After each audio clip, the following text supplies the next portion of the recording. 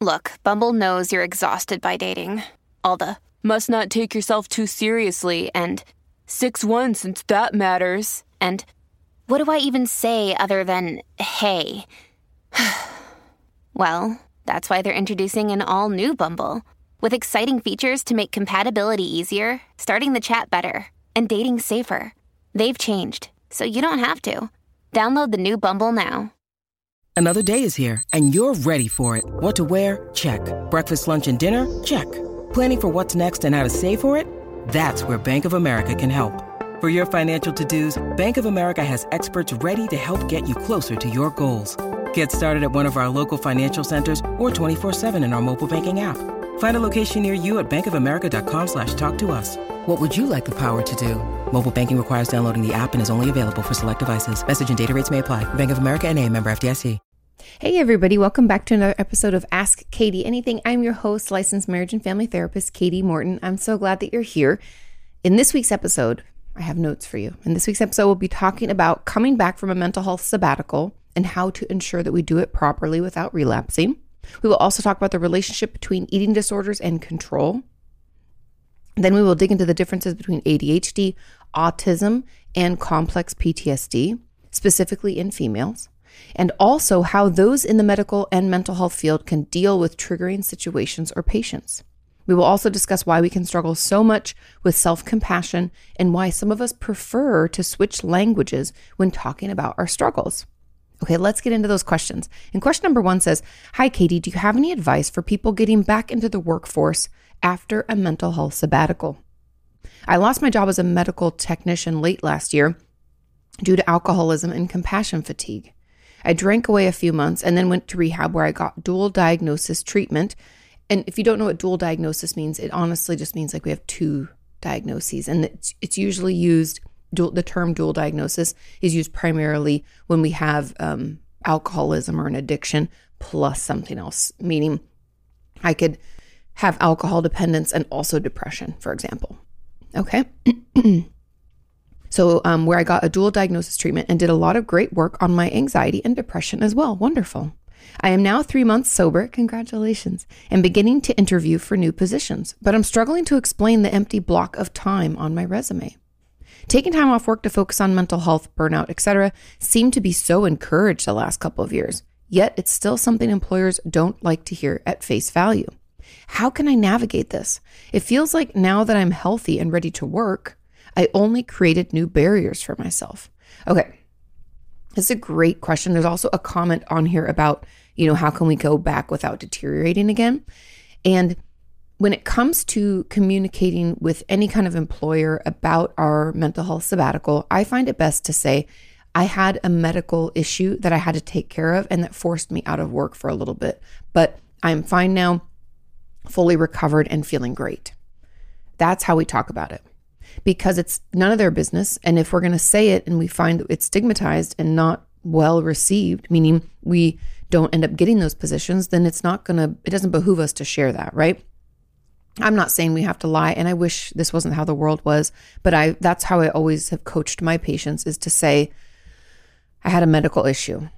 Because it really is a medical issue. We're not really lying. We're just not sharing everything because it's our private information. And they actually have no right to ask us about anything more than that.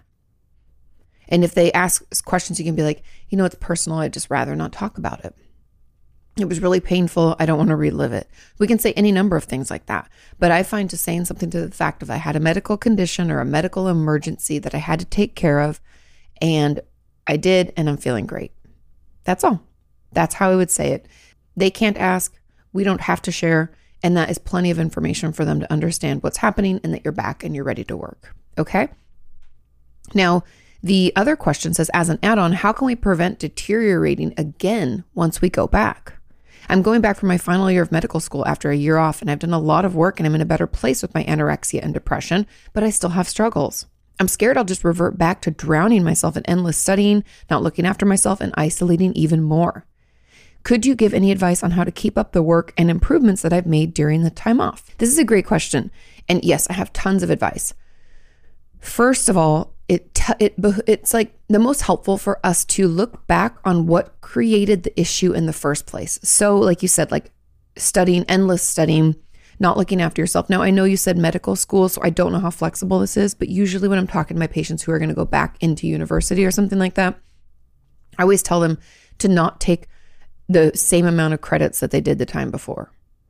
I know the perfectionist in you or the type A or the super driven person is like, but I need to, what would I do if I don't?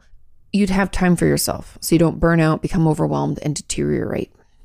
And we need that time. That time can be filled with things like coping skills, journaling, talking to our therapist, going to group therapy, taking care of ourselves, for lack of a better term. So that's my first point, is to ensure that we don't max ourselves out by doing more than we really should. And the fact that we had a fall off before proves to us that we maybe don't know what that right amount is. And so I want you to trust me when I tell you that the amount you were doing before is not what we need to do now. We need to do less. And less doesn't mean that you're not as productive or you're not doing everything you could. You're doing the best you can. And if we do more, it's only going to make us feel worse. And we don't want to go back there, right? So that's number one. Check into what you did before. Let's not do that. Second is ensure that you still have support, whether that means like a weekly group, having friends that we see, regularly, making sure we've set up with our therapist, dietitian, whatever that might be. Keep those appointments and keep that schedule very regular. Then third is considering the tools and techniques that you learned in treatment that were so incredibly helpful. What are those? Let's write those down. Let's keep those with us. Let's use those. Because often my patients, I find, get out of treatment and then like forget all the stuff that they used in treatment or the things that were helpful. And you might even be surprised. It might be like, oh, I guess that art therapy group was really beneficial. Maybe I should make time for some collaging and coloring. As maybe childish or silly as it seems, maybe I should make time for that because that's what feels good to me. So make that time and do that thing and write down the things that helped you before, because that will prevent another, relapse or us falling apart again. We need to have the support that we, have put together, and we need to have our coping skills at the ready to assist us as we work through this. And also don't forget that number one, the most important, do not set yourself up for failure by doing the exact same amount of work, credits, internships, whatever that you were doing before. Okay, let's move on to question number 2. And question number 2 says, can you possibly talk about the relationship between eating disorders and control? I guess I'm asking this in regard to the general sentiment that eating disorders are us, quote unquote, controlling what we can. I'm confused about this because of how out of control it feels. Yes. I've been thinking about this as I've recently become aware that I've developed an eating disorder as some type of coping mechanism. I'm not sure why it showed up or how it's taken me years to realize what's going on. And although I know restricting is about gaining some type of control, I just can't quite connect the dots as to what makes that so. Considering deep down, especially now that I can see what's truly been happening. So I desperately want to eat to take care of my body and to be healthy, yet I just cannot physically make myself do it half the time. Could it just be compounding depression or something? Does this make sense, or am I off base in my understanding or interpretation of what an eating disorder is? I just can't seem to make lasting change, no matter how hard I'm trying, and I want to get better. I should add that I'm just starting therapy for the first time, thanks to you. Yay. And I've had one session and can already see the process unfolding. Maybe that's the final step to actually gaining my control back. Anyway, thank you so much, Katie. I hope you're doing okay. I am. Okay. A lot to unpack here. And there's also a couple of add-ons. So people always say that eating disorders are about control and controlling what we can. And that's true for some of us. But it's not always so cut and dried. So bear with me. I'm going to give you some examples. So hopefully we can kind of see what people mean by this quote unquote gaining a sense of control. Now, I've had patients who were abused and were told by their abuser that they liked them because they were chubby, let's say. They liked the little squish or something, made some comment that was super upsetting and essentially triggering. So they restrict their food so that they aren't squishy and therefore maybe aren't attractive to that person. Okay? So that can be a reason. Another reason can be that you feel you have to earn everything. And this can come out of perfectionism, type A, or being told by your parents that like you aren't good enough in some one way or another. Maybe like they always were hard on you. They could be helicopter parents. They could be completely neglectful. And we think if I do everything just right, then they will pay attention to me. It can come from that. I've also had patients who, when their parents get divorced or they have to move a lot, they control what they can, meaning their body. Now, this can mean that we exercise. This can mean that we restrict our food, that we overeat. It could be any number of things because there's nothing else we can actually control other than ourselves. If you're struggling to lose weight, you've probably heard about weight loss medications like Wegovy or Zepbound, and you might be wondering if they're right for you. Meet PlushCare, a leading telehealth provider with doctors who are there for you day and night to partner with you in your weight loss journey. If you qualify, they can safely prescribe you medication from the comfort of your own home. To get started, visit plushcare.com/weightloss. That's plushcare.com/weightloss. plushcare.com/weightloss. Hey, it's Ryan Reynolds, and I'm here with Keith, co-star of my upcoming film, If, only in theaters May 17th. Do you want to tell people the big news? All right, I'll do it. Sign up now and you'll get unlimited for $15 a month and 6 months of Paramount Plus Essential Plan on us. MintMobile.com/switch. Upfront payment of $45 equivalent to $15 per month. Unlimited over 40 gigabytes per month. Face lower speeds. Videos at 480p. Active Mint customers by 531.24 get 6 months of Paramount Plus Essential Plan. Auto renews after 6 months. Offer ends May 31st, 2024. Separate Paramount Plus registration required. Terms and conditions apply if rated PG. Now, eating disorders, you could say, are about regaining a sense of control over self because everything else is swirling and twirling. But like I just shared a few examples, I think it's deeper than that. I think that's a piece of it. And for a lot of us, it is the only thing we can control. Like for you, I don't know exactly where it came out of. I'd have to know a little bit more about your history, but the restriction could mean something to you that isn't just controlling what we can. It could mean more about like, I haven't earned it. I'm not good enough. Or I'll prove to my mom or my dad or my whoever that I can do this, that I am strong enough, not necessarily lose weight, but that I'm strong enough to do what I need to do, right? We can have a lot of these different thoughts or beliefs around our eating. And yes, for some people, it is purely a control thing, but for a lot of us, it's not. Now, yes, you could say, and I don't know if this is making sense, but hopefully it is. You could say that when we can't control other things, we control our bodies, but I don't always think that's a conscious thing in the thought that you're trying to we're controlling what we can, but I don't really feel like that's what I'm doing, right? It's not always that directly connected.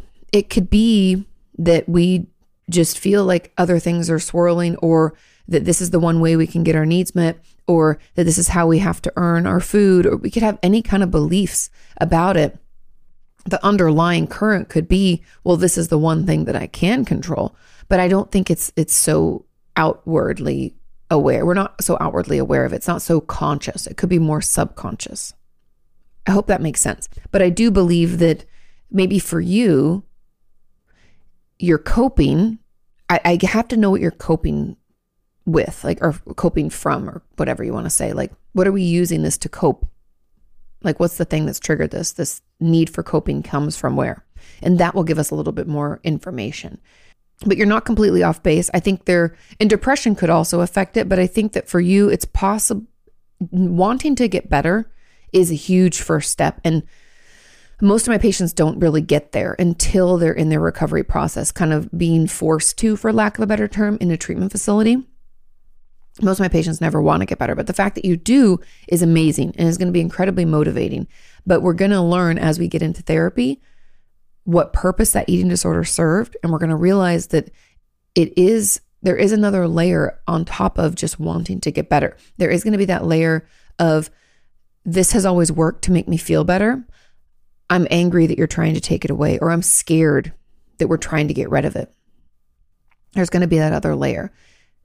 That's normal. It's okay. You will get through it. But yeah, you're not totally off base. But I think for other people, just to wrap this up, you're not totally off base. I think just it differs from person to person what the top of mind issue is that has led us to our eating disorder. Okay. Now there's a comment on this that says, as an add-on, could you talk about this specifically for bulimia or other binging related disorders? I feel I mostly hear about the control narrative for anorexia, and I'm not sure what the popular notion is on why people develop binging and purging behaviors. Thanks for all that you do. Of course, binging and purging is more of an impulse type of behavior. They're all a little bit impulsive, but my patients who binge and purge, or just binging. So let's get into binging, purging, and binging. And this is kind of interesting, and just hang with me. But like my anorexic patients or more restrictive patients restrict in more ways than one, and meaning they probably won't spend on themselves. They don't like the cost of food, so they won't buy it, right? They don't take vacations. They don't do a lot of things to give to themselves because there's this underlying belief that like, I'm not worth it. This is terrible. I'm not worthy of that. I'm not good enough, all that. Now, my bulimic patients tend to be more impulsive around spending and eating. And I don't know why there's this correlation between spending and eating, but there is. My bulimic patients will do this sort of like all or nothing, black and white, like, fuck it, I'm going to binge. They binge. And then immediately there's remorse and they're like, I'm going to purge and I'm going to get rid of this. It's almost like the difference between, they're all very similar, like all eating disorders are very related, which is why we can toggle between the two. I find bulimia to have a swing between feeling really out of control and then trying to regain control. And this is usually, not to say we can directly correlate it, but I find this a lot with more of my anxiously attached patients, and anorexia more with my avoidant type of patients. Not always, it's not 100%, but I'm just giving you some ideas. Now, so there's still some control in there, letting go of control, regaining control, right? Now, binging, we could think, well, you're not regaining control, you're not purging. We binge as a way to soothe, and that soothing that we feel, just like all eating disorder behaviors, it's soothing to our system in one way or another. We're soothed because we're hungry and that's all we can think about. We don't think about the thing that's really bothering us. In bulimia, the binging and purging serves this soothing purpose, right? It helps us act out of how we feel and then regain that control and feel composed again. Binging allows for us to feel so full, that's all we can think about, and we feel soothed by that. And so all of it, I think instead of talking about control, I would talk more about the soothing abilities from it. And I think that that's kind of where it comes from when it comes to bulimia or binging related disorders as a whole, is this kind of soothing from feeling full, or soothing from like doing something like punishing ourselves and getting back into control and feeling like we're back into that soothing place. The control narrative applies to all eating disorders, but again, it's not so clear. It's more about self-soothing. It's a coping skill. I think we kind of have to step away from just talking about it with control being the main driver. Control's there, but I honestly think soothing is in the front seat and control is in the back seat, along with like punishment and worthiness, shame, guilt. Those are all in the car with you. But I think the driver is soothing, because we're doing what we can with what we have to feel better. And to other people on the outside, they don't understand that. They might not realize that, oh, this makes me feel like I've earned it. I'm worthy. This makes me feel calm. This stops me from thinking about the painful thing that happened to me, right? There can be a lot tied up in an eating disorder. It's not just control. So when people tell you, oh, yeah, it's about controlling, they're trying to take control back. Maybe. But I think that what we're trying to do is we're trying to self-soothe and feel better. And we just don't have another way of doing it. Okay? There's another add-on that says, I'm wondering about the same as my eating disorder has shifted quite a few times, all 3 major eating disorders. And I'm also struggling with agoraphobia and OCD. I feel like they all have the same thing in common, a need for safety. Here we go. And I try to get it through control. How can I feel safe in my world and body and just in general? See, there it is. Yes, we do it through control, like it's in the car. But the driver is safety. The driver is self-soothing. The driver is feeling okay. That's always what we're trying to do with coping skills. That's the reason we use them. They work. They make us feel better, right? But then they often have really rough side effects that we're like, oh, now it's not making me feel better, right? Now our eating disorder is getting in the way. I've lost a bunch of weight and I have to be in the hospital, tube fed. I've gained a bunch of weight and I am struggling with other health issues. I am binging and purging and I've learned that my electrolytes are low and now I have a irregular heartbeat, right? And those are just examples. There's all sorts of things that can happen, but it's more about safety. It's more about soothing. It's more about feeling okay. That's why it's called a coping skill. No one said control is coping.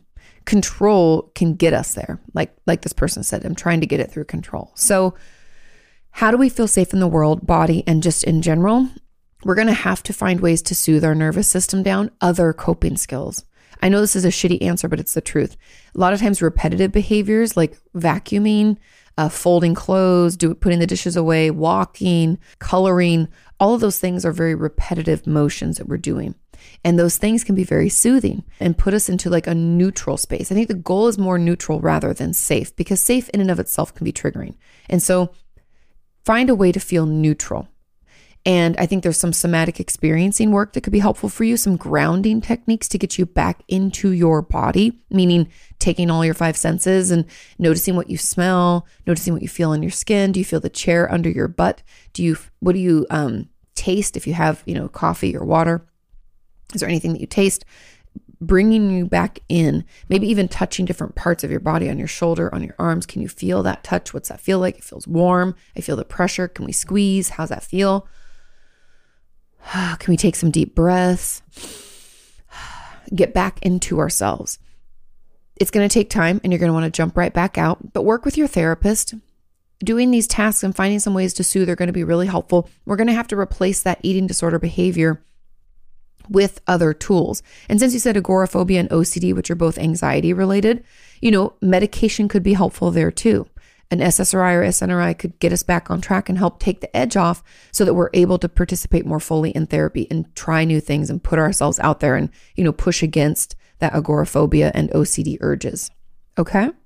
Another person said, more specifically, does control have to be related to physical appearance? No, not at all.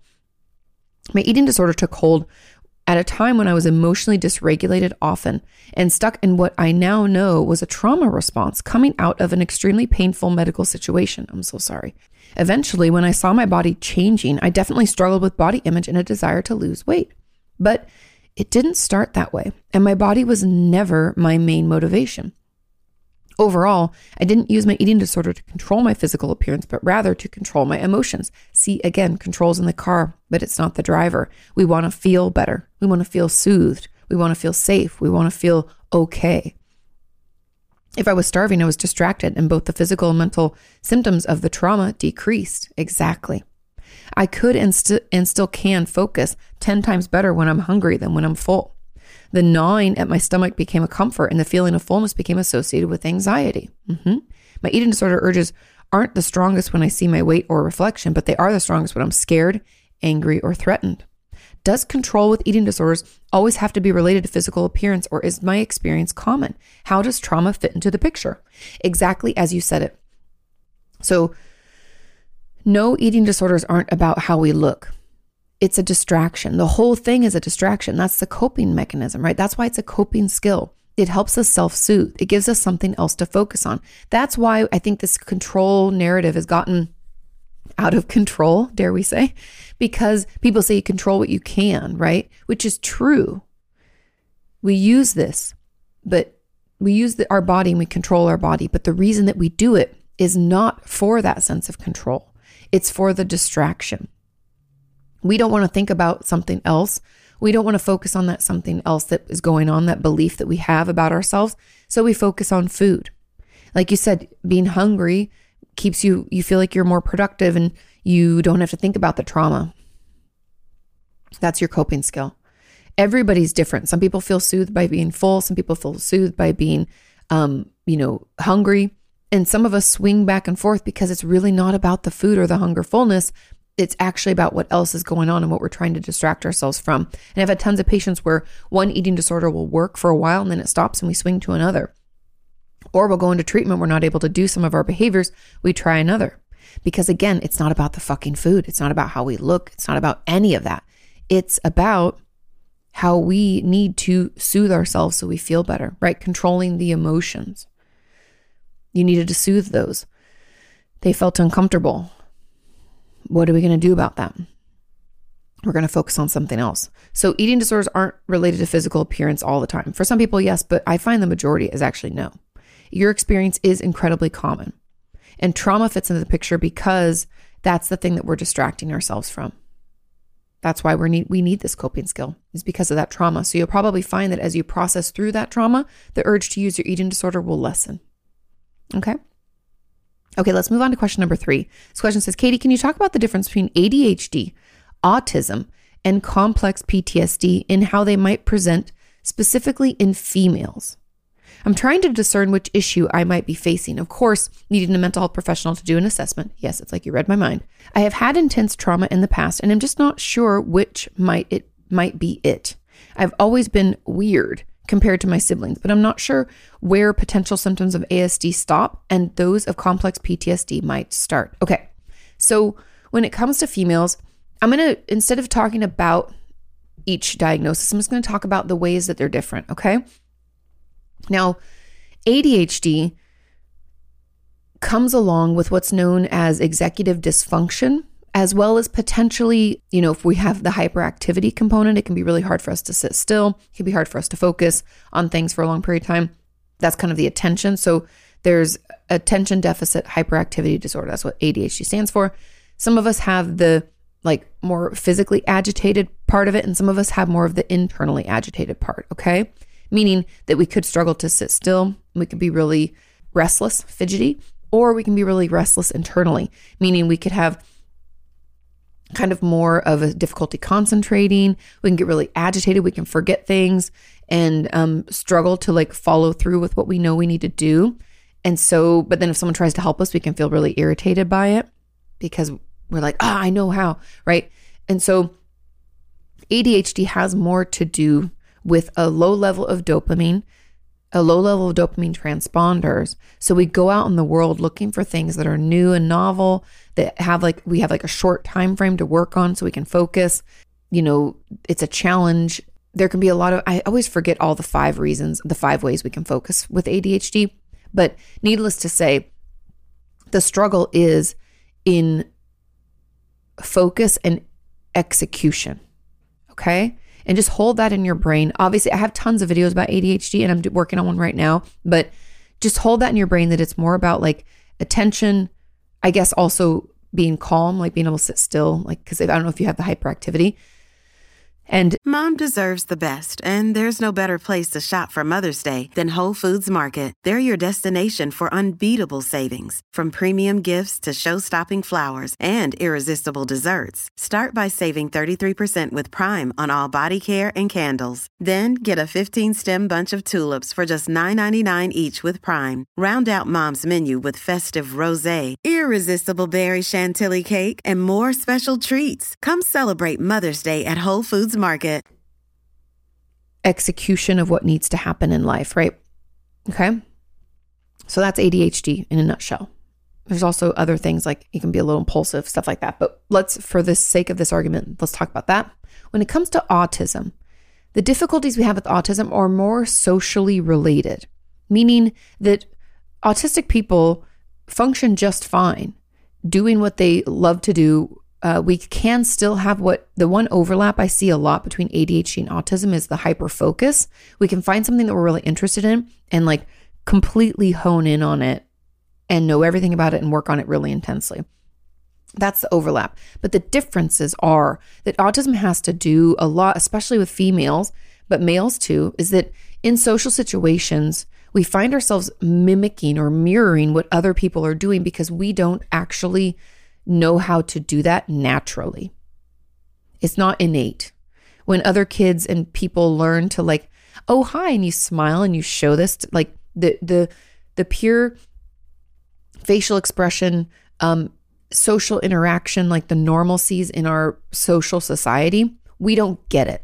It doesn't make sense to us. It's not necessary. Okay? And so we can come across sometimes kind of flat or having a reaction that people don't understand. They're that's not what, why are you making a joke? This is a funeral or something like that. Autism can come along with the difficulties there. Also, speech can be, depending on where we lie on the spectrum, we can be hyperverbal, talk really quickly, really fast about all the things that we're interested in, or struggle to communicate at all. And we cannot feel like we can connect with people. So that's more of the autism, as well as feeling sensory overload very quickly. Now that can also come along with ADHD. So there's a little overlap there too. Okay. And that's why those can be misdiagnosed and why we need to be properly assessed. Okay. Autism has more to do socially than ADHD. Okay. like being kind of socially awkward and it being difficult for us to feel connected, which can lead to depression and stuff like that. But okay, so that's that. Now let's move into complex PTSD. Complex PTSD comes with definite dysregulation, which you could see could overlap with these, but we have to have a trauma in our past, which ADHD and autism don't have. Repeated traumas, okay? And that makes it difficult for us to keep relationships. We can feel hyper vigilant a lot. I feel like the main difference here is that the symptoms of ADHD and autism don't have anything to do with fear. We experience the symptoms of ADHD and autism regardless of what's happening in our environment. Whereas those of us with complex PTSD, a lot of it's related to environment because number one, something harmed us in our environment more than once. Number two, because of that, anything that reminds us of the trauma puts us on edge. Therefore, it's hard for us to have relationships and relate to people because we don't feel safe in our world.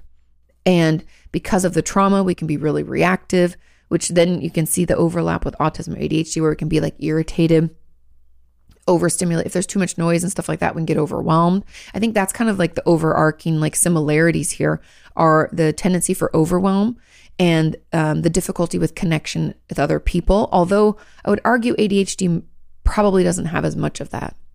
But you can see the differences, hopefully, and how kind of each piece could fit with some symptoms, but by and large, the majority of each of three of these diagnoses are very different, right? ADHD is more like concentration, being able to sit still, executive function, like execution of the things we need to do in an orderly fashion. Memory. Autism has more to do with social interactions and our ability to regulate, like too much stimulation can send us through the roof. And obviously, these are very summarized. I have videos on all these things. Complex PTSD is more to do with what has happened to us and our reaction to that and us feeling on edge as a result and that affecting our ability to stay present, concentrate, focus in conversation, right? It's kind of more about the cause behind these things and the main presenting symptoms. But as you can see, there are like some symptoms that overlap, okay? So get assessed and hopefully that kind of helps you tease out where things are coming from. Since ADHD and autism are not caused by trauma, I don't believe working on the trauma first is going to alleviate some of those things, but whatever symptoms you find to be the most distressing would be the ones I'd work on first, okay? Now there's a comment on this that my question is also about differential diagnosis. That's what we call it when we try to figure out which one we're struggling with. I was treated for social anxiety. The diagnosis was right. However, I'm not sure if I might have agoraphobia too. You possibly could. I still don't go outside the house much, and whenever I had a panic attack, my fear was not being able to escape. Does sound like agoraphobia. And not seasonal affective disorder related, like on a plane, in a club, or on the dance floor. I also fear going into stores I haven't been to with someone before. On my drive to and from work, I cannot take a detour, for example, to go to the store, only if I've practiced with someone before. It definitely could be agoraphobia. For those of you who don't know, agoraphobia is an anxiety disorder, and we struggle. It's not always, it usually ends up leaving us stuck at our home, but it can also mean that we fear going to a new place or a place in general where getting out of that place we fear could be embarrassing, or we could cause a panic attack, right? We're always worried that we're just going to be overwhelmed in that place and not be able to get out of there, and it would be embarrassing to us. And so the fear is so intense that we prefer to stay in our safe spaces. A lot of times it's just our house, but for a lot of my patients, it's been like home and work, right? Okay. And that's why going to the store, if you haven't been there before, is too overwhelming because you're afraid of what might happen. Hence why it's an anxiety disorder, right? We have that uncontrollable worry that something could happen and we could be embarrassed and it could be really bad. And so it gets to the point, our world can get so small that we struggle to leave our home. I have a lot of patients with agoraphobia who were so grateful that COVID happened because they got to stay home, didn't have to engage with anybody. So yes, I would ask your therapist, I would get assessed, because it does sound like that to me too, that's a possibility. Okay, let's move on to question number 4. This question says, hi, Katie, I work in the mental health field. And it says, and action all the incoming referrals. I wonder if they just mean, and have to take in, have to deal with all the incoming referrals. However, I often find them very triggering. I have stable bipolar and have self-harmed for a long time. Anything that mentions self-harm really triggers my urges. I feel like such a fraud working in mental health and still self-harming. I've even cut in work bathrooms. I have a therapist and I'm currently only seeing her once a month. We should increase that if you can. Any advice on managing this would be great. Thank you. Increase your sessions, impulse logs. And if you can find a DBT-based therapist, I don't know if your therapist is, but dialectical behavior therapy, I know that people say it's for BPD and not everyone who self-injures has BPD, by the way. But what it does help us with is emotion regulation. And mindfulness is a huge piece too. But us being more aware of our emotional state as it builds and being able to take a beat and regulate, or have tools and skills that we can use to like, I'm going to breathe, I'm going to back burner, I'm going to, journal this out and leave it. I'm going to play this out. I'm going to do, there's a ton of different tools and resources within CBT and DBT, but DBT specifically not only gives us tools to better check in with ourselves, but also what to do when we feel ourselves building to that potential like impulsive action, in this case, self-injuring. And so you might look into that because I think that could be incredibly beneficial. And if your therapist is willing, you could even grab one of the DBT workbooks. I linked the ones that I love in my Amazon shop. So you can go to amazon.com/shop/Katie Morton. There are 2 in there. One, the green one, I think McKay is the author of one of them. That one would be best because it kind of explains things pretty simply and then has some resources and worksheets. There's another one that's just purely worksheets, and that's helpful too. But the other one's is a little more in depth. So if you had to pick between, I'd pick that one. Now, impulse logs. I have one in my book, Traumatized. I talk about impulse logs. There's also, I know it's not the best video explanation. It's not the best thing, but if you go to, I think it's selfinjury.org, you can look up their impulse log. It's a great resource too, because it essentially walks us through the urge that we have to harm ourselves, pushes us to identify what it is we're experiencing and what we're trying to express through it. And I feel like it really gives us not only a greater understanding of our self-injury urges, but also a greater understanding of self. And it prevents us from acting out on an impulse and gives us a beat to consider if we want to do that thing or not. I'm not saying it's perfect, but I always have my patients. I put together a safety plan with them, which you might want to encourage your therapist to do with you.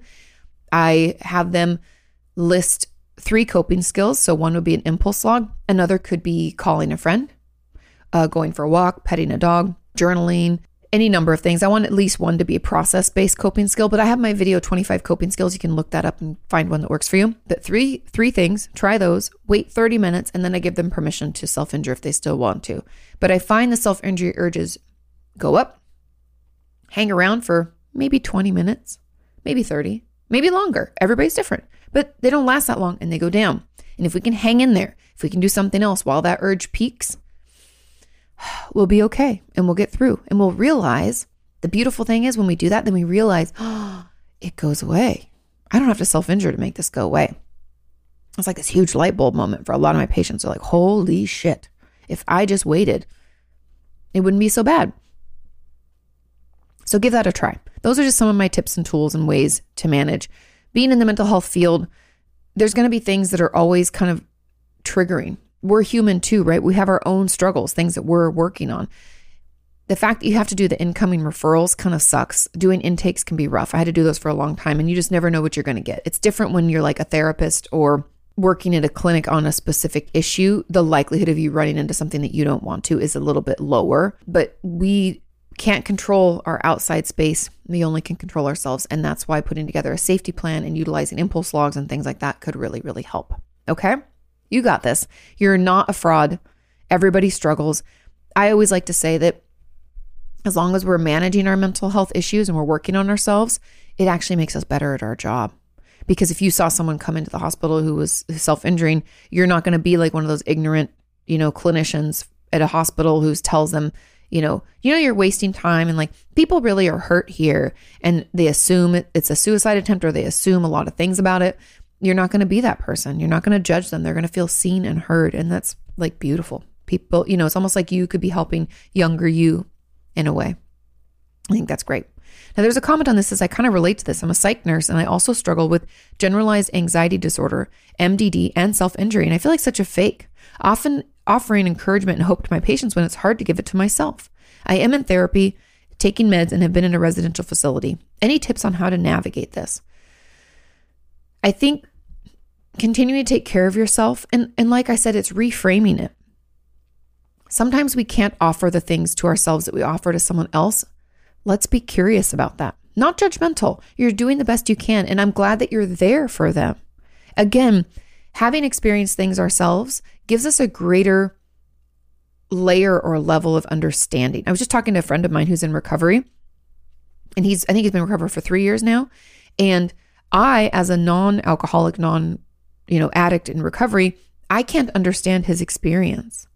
I don't really get it. And like I've talked before, it took me forever until I was listening to that podcast by Dax Shepard about his addiction. I was like, oh my God, it's not a choice. Oh my God. Now I'm a therapist and I knew that logically, but emotionally it didn't sink in. So just know that while we can look at our mental illnesses and our mental health struggles and our past experiences and be embarrassed and think, oh, we should have it all together. In order to help someone else, we should have it all together. That's not the truth.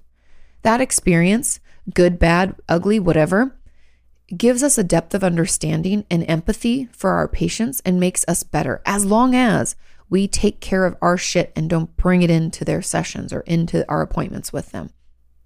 Okay?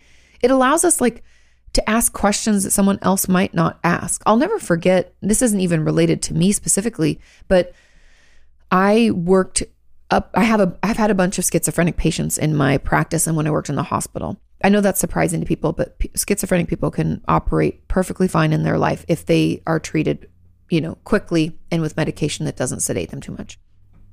And I was meeting with another clinician and we were talking about, he runs a group with schizophrenic patients. And I said, oh, how many of them are trying to date each other? And that level of understanding between us about what I'd seen, my experience in the past, he was like, oh my God, how did you know? He's like, I always tell them let's not do that. It could affect the group. He's like, and always. And I said, because there's a level of understanding between them. They feel connected. They feel like they get each other. And that's what we're looking for is connection. And I only bring up that example to express that you think it's a detriment, but it's not. It's a connection. It's a piece that could be really helpful and healing for someone else. And so I think it makes you better at your job. I know you're like, Katie, schizophrenics and groups not the same. I know it's not the same, but it's just a short analogy to show you just how powerful a connection is when there's shared experience. Now, I'm not saying you tell your patients, oh, I struggle with this and blah, blah, blah, but it can encourage you to ask a question that someone else might not consider because you know that that's how it applies and how it felt for you, And so take care of yourself, keep doing what you're doing to manage your own. Maybe that means creating a safety plan or something like that, but know that it's going to make you better at your job. And by knowing what questions to ask and checking in with them in a way that someone else might not, that you can be the clinician that maybe you had needed earlier on. Okay. Now let's move on to question number 5. This says, can we talk about issues with self-compassion? I am currently in a PHP. PHP stands for Partial Hospitalization Program. I'm currently in a PHP program and have been working on self-compassion, but I am struggling so much. I cannot help but so totally hate myself. I know it comes from having low self-esteem, but it also has been reinforced through trauma and emotional abuse. I also know that it doesn't help having marital issues as well, especially since I usually personalize everything from him. Anyway, in PHP, I'm super triggered by the assignments and it hits my depression. It's just been making everything else worse. Self-harm and suicidal ideation. I just realized the person before that said SI might have meant suicidal ideation, not self-injury, because I was just talking about self-injury. So sorry about that. I've been using my new skills to try to calm myself, but it only helps for so long and the feelings come back. Any thoughts or tips would be awesome. Thanks, Katie. I think you're going to hate this, but this is the answer. When it comes to self-compassion, first of all, let your therapist and your team at the PHP program know that this is happening. It also sounds like PHP might be a little overwhelming and maybe a little bit too fast. So let them know that you're feeling that way. Okay. Now, having taken care of that, we have to notice our self-talk. we're going to have to start journaling. And I don't mean journaling like everything that you did that day. You don't have to do that. But I want you to pay attention to what you say to yourself, and I want you to jot it down. And then I want you to bridge statement it. I want you to imagine me helping you along. What would a bridge statement look like? Maybe, possibly, I'm open to the thought that it could be not as bad, or I could maybe not be such a piece of shit. Whatever it is you say to yourself, I want you to argue a little bit back. Not positive, but again, not negative, right? So I want you to start pushing back on that little at a time with those bridge statements. I know it sucks. I know it's hard, but please let them know, that the assignments are super triggering. They need to know that because it sounds like you need more coping skills, but I know your main question is about self-compassion. But doing the tracking of your thoughts and the things you tell yourself and arguing back will overall improve how you feel about yourself and your situation. But we need to let the PHP people know that you're super triggered by the assignments and it makes everything worse, because that's not the goal of PHP. The goal is to help you feel more supported, get you to a place where you can work through the things that you couldn't do on your own. You felt like you kept hitting a wall. I know that's not fully the question, but yeah, those are my thoughts, is that we need to let them know this is happening so they can slow it down or help you process it through or give you different homework. Or maybe this means that you need more, more frequent therapy, more support in other ways. The fact that you're feeling so triggered is I worry about it. I don't want you feeling that dysregulated, but back to the actual question about self-compassion, let's challenge those thoughts, because you're having them all day, every day, and they're living rent-free and they're making you feel worse. So let's bridge statement it. You got it. Okay, now a comment says, I can relate. I've been attempting your ideas of using bridge statements for over 6 months now while trying to gain self-compassion, but it just doesn't work. Whatever I say to myself, my mind just won't believe it. Maybe we're starting too far off. Maybe instead of the bridge statements being things that maybe that's too positive. Maybe if the thought is, I'm such a worthless piece of shit, my bridge statement is, maybe I'm, 3/4 of a worthless piece of shit. Maybe I'm like a quarter of me might be kind of worthwhile. I'm open to the thought that maybe I am. I know, again, these sound terrible. They sound not positive at all. That's not the goal. The goal is not for them to be positive. The goal is for them to be just slightly less negative. So you could even, a bridge statement might even be, I'm open to believing that Katie could be maybe 10% correct that I should challenge these thoughts. Again, that's not even positive. Should challenge these thoughts. That's not even, but it's different. It's not as negative. It's not as blaming. It's not as shaming, right? So see if that kind of works. Because sometimes when people tell me they don't work, I'm like, ooh, I think you might be moving too far, too fast. And that's probably my fault, because maybe the ones I offered up are just too far forward for you. Also, as a add-on, sometimes my patients, when their depression is really, really heavy, which may mean we need a different medication in general, or a higher dose, talk to your psychiatrist about that. But it could mean that the depression is too much that we can't see out of it. And so anything we say, we're not going to believe it. And so I wonder if maybe that's what's happening too. So it's not so much that you're not trying to do the work, it's that you're drowning in the symptoms, so the work isn't working. Since I've also been trying to check the facts when I shit talk myself, but I tend to come up with reasons why the shit talk is true. How can I get past this roadblock in my head? Thanks so much. Let's stop checking the facts if that's not working. Because if we can't come up with other facts, the thing is when we're really depressed, we think our thoughts are our facts. And it's really hard to prove otherwise. So let's pause on that. Let's work on the bridge statements being less bridgy, just a little bit less negative. Also, if you feel comfortable, you could ask someone in your life, like a best friend, a partner, even a therapist, about some good things about you. Have them write them down and give them to you, or at least even email it or text it so you have access to it so you can read it. I know you're not going to believe it, but that can help a little bit too. You can have your therapist help you check the facts. But again, that belief, I think that that our depression or whatever is going on is helping us or keeping us drowning in the symptoms. And we need to get our head above water. And so I believe that maybe medication could be the way to kind of pull us out, because it's just too heavy. We can't do any of the work, and that's okay. Nothing's wrong with you. Sometimes we just need, honestly, all research proves medication with therapy gives us the best outcome. So, okay.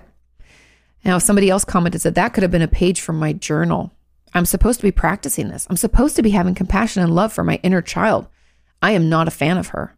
When I'm honest, I hate everything about her. I also get so angry just thinking about her. How do I get through the inner child therapy? How can I know that what younger me would even need or think about? In my inner child workshop, which if you're looking for help with this, I encourage you to check it out on my website, katiemorton.com. I talk about this a lot. The fact that it's okay to be angry and write some nasty ass letters to our inner child. It's okay to be mad. Then let her talk back and be mad at you. Have a fight with yourself. It's that internalized shame, blame, and guilt that comes from trauma that holds us frozen in this shitty place where we shit talk ourselves, we shit talk our life, and we hate who we are. That's essentially what's happening. You're hating who you are. You're so angry. Allow for that. It's okay to be angry. Pretending it's not there is what's making it worse. Have some nasty letters between you and your inner child. I know you're like, Katie, that sounds not healthy. We shouldn't keep doing it over and over for years, but we should feel free to do it, like, for a little while so we can at least express what we're feeling and what we're experiencing. And through those angry letters, I'd be surprised if you don't learn something about your inner child and what he or she was needing or thinking about. Maybe pull out a picture of your younger self too when you argue back that it's you at that age. What would you tell an adult talking to you that way?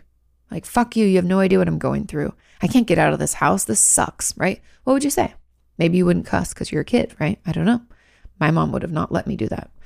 That could be a way in. It's okay to be angry at our inner child. And sometimes we have to throw tantrums. That's our inner child speaking through us. I have a feeling your inner child is very, very angry. And that's where this is coming from. But you let me know. Okay, now the final add-on says, I also feel resentment towards my inner child. I wish she would stop interfering in my current life so I could be less reactive. I've learned to identify her presence and can understand where her reactions are coming from, but I still get angry with her and with myself for letting her run the show. And I just added that in, even though there's not really a question, because it kind of pertains to the other one. Let's write some angry letters. Let's throw a tantrum. Let's yell at ourselves. We have to get that out. Otherwise, that shame, blame, and guilt just is internalized and it feels even worse.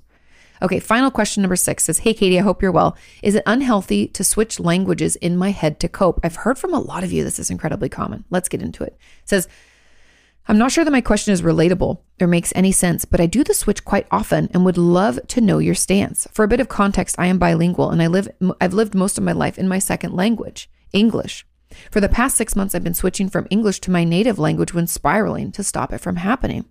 I do the same thing the other way around, mostly when thinking about hard things that's happened prior to me moving to the US 3 years ago. Any overwhelm that I felt will lead me to switching from one language to another, usually to rationalize. And I use this quote unquote technique to create distance within myself. That's what I would have assumed, AKA not feel the feelings. While it helps keep my emotions under control most times, it doesn't seem like a great way to cope. Is this something you've heard before? Could this be considered dissociation? It feels kind of similar to when I dissociate, but also different. When I make the switch, I have a hard time engaging in conversations and other social activities as I feel stuck in the other language. I feel like this is an odd thing to do, but I also don't want to create false problems for myself as I already deal with PTSD, depression, anxiety, and trichotillomania. And P.S., I've considered bringing it up in therapy, but I'm afraid I'll sound a bit crazy. You won't. We'll talk about that. The urge to switch comes up in therapy too. Thank you so much for all that you do. Okay, so great question. I've heard from a lot of people that they'll switch languages in therapy in general because of these reasons, or I've also heard, just if you're out there and thinking that you're weird, you're not, that some languages have better ways of describing things and it feels more real to do it in a certain language.